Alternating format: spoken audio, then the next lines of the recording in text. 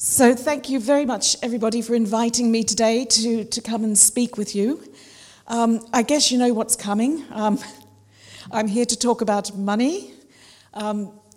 Stewardship is what I do for the diocese. I work with parishes to encourage people to think about generosity. It's not always about money, but Rob has asked me to focus on that particularly this morning. Money in churches are often a very difficult thing. So let's start by thinking about why we're here in the first place. The reason that we're all in church, I believe, is that God so loved the world that he gave his only Son so that everybody who believes in him may not perish but have eternal life. It's as simple as that. We have the most incredibly generous God. We've got lots of kids here. If something happened to your kids, what would happen? Yeah, mine are 29 and 31. If something happened to one of them, I would be distraught. I wouldn't know what to do. So think about a God who is so generous that he's given his Son to have this horrible, awful death on a cross just so that we can be saved. That's why we're here. That's why we think about money, because churches need money to get by. We don't like talking about money in churches, but there's actually plenty in the Bible about money and about possessions and about generosity. There's over 2,300 verses, in fact. And you think that's a lot. But then you think about some fairly obvious ones. Luke chapter 10. That's the Good Samaritan. Think about the Good Samaritan. Here's this guy being beaten up, left on the side of the road, robbed, not having a very good day. People are ignoring him, just walking straight past. And then this guy comes along. He's a Samaritan. It's not his tribe. You're not in my club. So what does he do? He picks him up. He takes him to a place of safety. He pays for it all. That's generosity. That's generosity in the Bible. And how about the feeding of the 5,000, the loaves and fishes? That's extravagant generosity. We start with so little, and God then is really, really generous, and he makes enough for everybody with lots left over. And how about, we've been looking at this one this morning, the wedding at Cana. What a profligate, reckless, extravagant act of generosity on God's part. Wherever we look in the Bible, there's generosity, there's plenty. And it's actually not all fun and games. So I'm going to pick up my presentation here because I can't read that from here. And I don't think you can either, but it doesn't actually matter. So just then a man came up to Jesus and asked, "Teacher, what good thing must I do to get eternal life?" "Why do you ask me about what is good?" Jesus replied. "There is only one who is good. If you want to enter life, keep the commandments." "Which ones?" he inquired. Well, Jesus replied, "Well, you shouldn't murder, don't commit adultery, don't steal, not give false testimony, honour your father and mother, and love your neighbour as yourself." All of these I've kept," the young man said. "What do I still lack?" And then Jesus answered, "If you want to be perfect, go sell your possessions and give to the poor, and then you'll have treasure in heaven. Then come and follow me." That's quite hard, but it's there in the Bible. And then here, another bit of Matthew. "For I was hungry and you gave me something to eat. I was thirsty and you gave me something to drink. I was a stranger and you brought me in. I needed clothes, you clothed me. I was sick and you looked after me. I was in prison and you came to visit me." That's great. But what happened to those that didn't do any of those things? Well, if you remember, they were cursed. So God actually demands us being generous. And when it comes to actual giving, and people say, well, how much? That's Zacchaeus. As you recall, Zacchaeus is a tax collector, not all that popular. And Jesus came along and Zacchaeus suddenly gets it. And when Zacchaeus gets it, he goes, I'm not going to give 10%. I'm going to give half of everything I have to the poor. How much? Half. And we all know about the widow and her mite. She had nothing, but she gave with what she absolutely needed, not what was spare and left over. Like that really moving story about your lady in Canterbury. She had absolutely nothing. That is generosity. That's really, really special. And I think that we should try to be like her, don't you? So the Old Testament as well has got some ideas about possessions, money, generosity. You can't read this, so I'm going to read it for you. This is a bit of Leviticus. And this is a tithe of everything from the land, which is got from the soil or the fruit from the tree. It belongs to the Lord. It's holy to the Lord. And then it goes on to say, whoever would redeem any of their tithe must add a fifth of the value to it. So it's going on to say, well, I'm going to give them 10%, but if I want a bit of it back, it's got to go back to God with a bit more on top. That's quite hard work too. No one may pick out the good from the bad or make any substitution. If anyone does make a substitution, both the animal and its substitute becomes holy and cannot be redeemed. So how about a bit of Exodus? Exodus says to celebrate the festival of harvest, and it's a pretty good time of year to be thinking about that one at the moment, with the first fruits of the crops you sow in your field. This is the first fruits. This isn't about what's left over. Celebrate the festival of ingathering at the end of the year when you gather in the crops from the field. Both Leviticus and Exodus are telling us actually God's first and then the rest comes later. How about a bit of Deuteronomy? When you have entered the land of the Lord that the Lord is giving you as an inheritance and have taken possession of it and settled in it, take some of the first fruits again of all that you produce from the soil of the land your God and put them in a basket. The Bible is full of generosity. It's really clear about what we should be doing. Now, there's quite a long one here, and I won't read all of it. It's a bit from Numbers.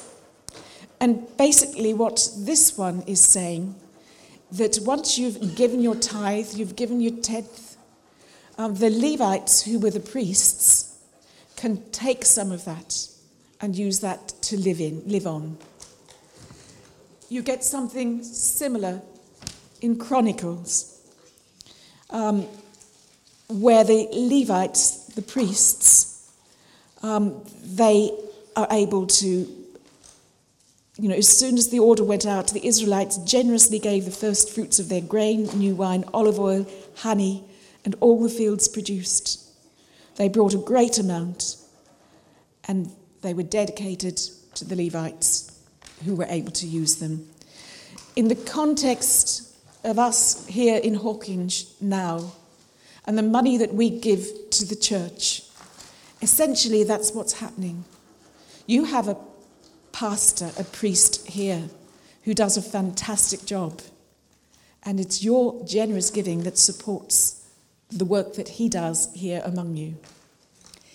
So what does all this Bible stuff mean for us?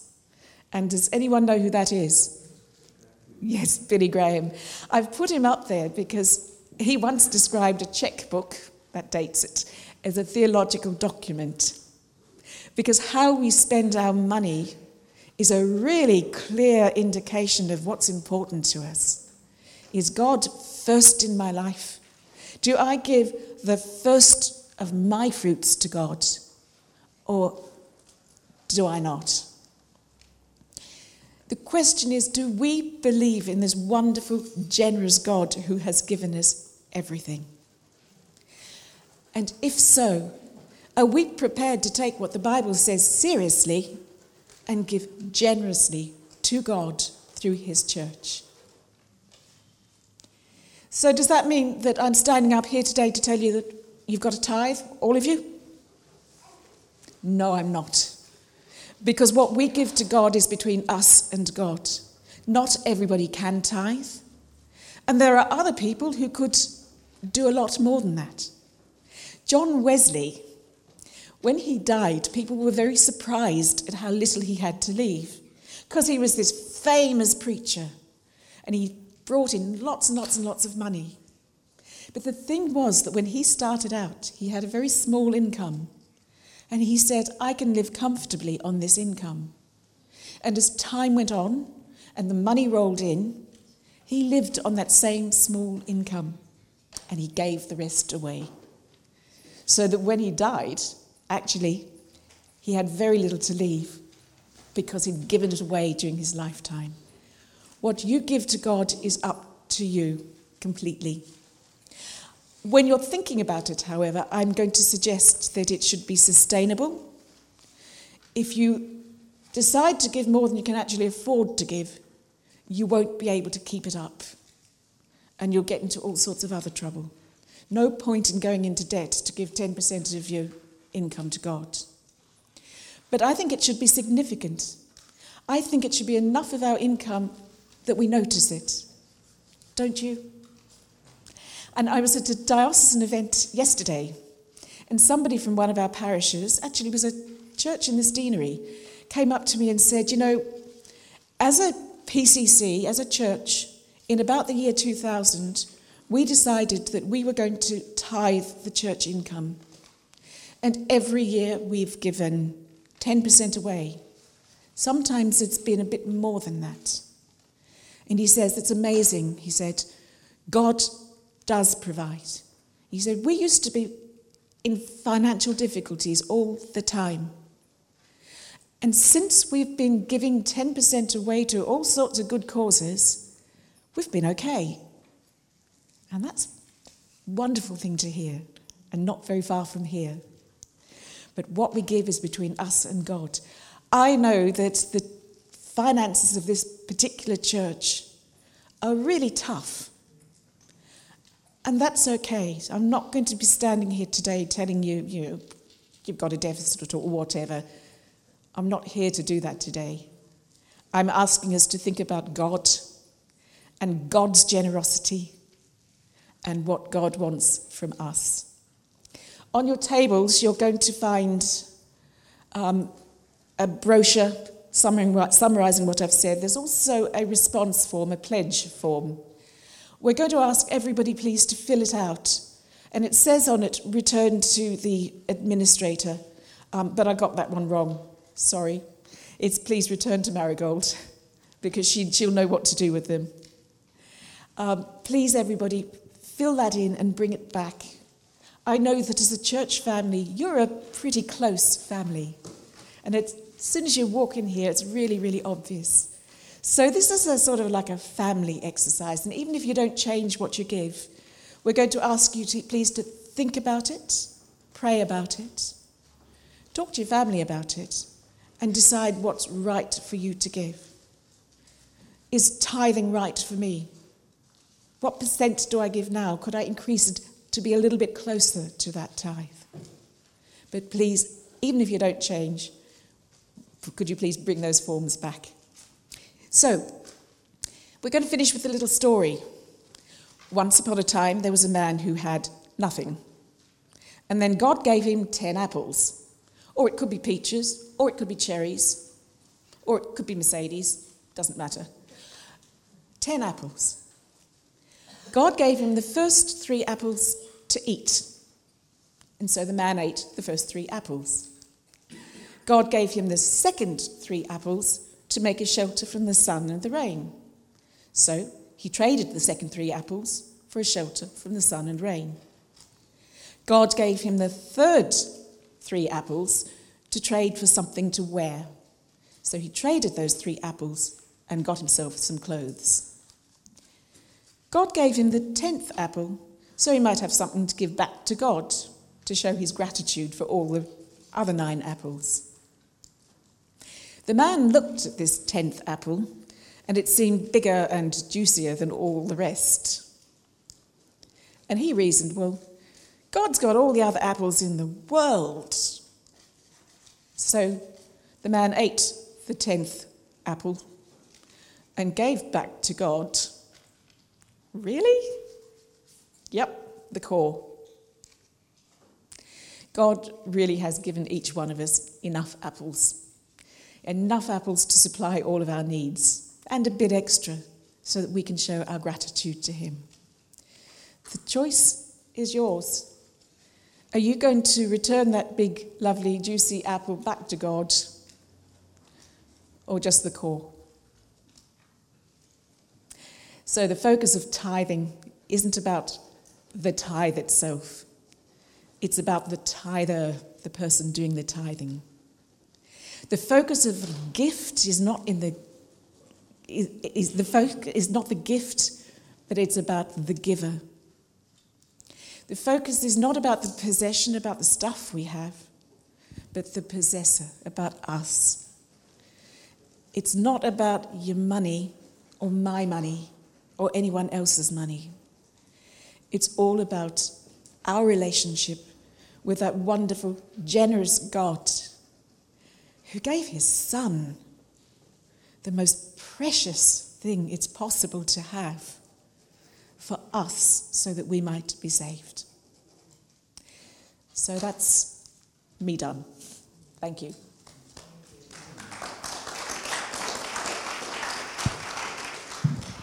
Thank you, Liz. That was great. Thank you for that. Should we pray? It's not actually about the money. It's about the relationship we have with the Lord.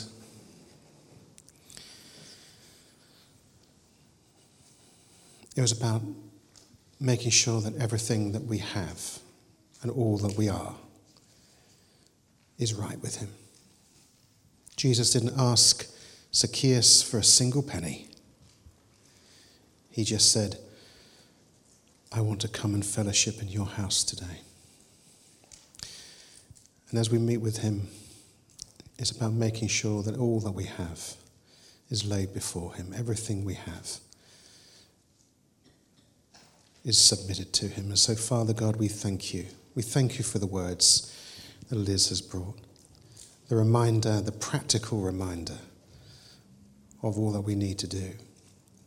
We thank you for the love and generosity in the hearts of Maggie and June, and the project they have with Limitless, and the work they do with night pastors. We thank you for that. We thank you for the generosity, the giving that is already here in this church, to those who give faithfully. But Father, we want to lay before you, we want to take this moment at harvest time, and lay before you what we have in our hearts and say, Lord, prompt us, we ask, by your Spirit.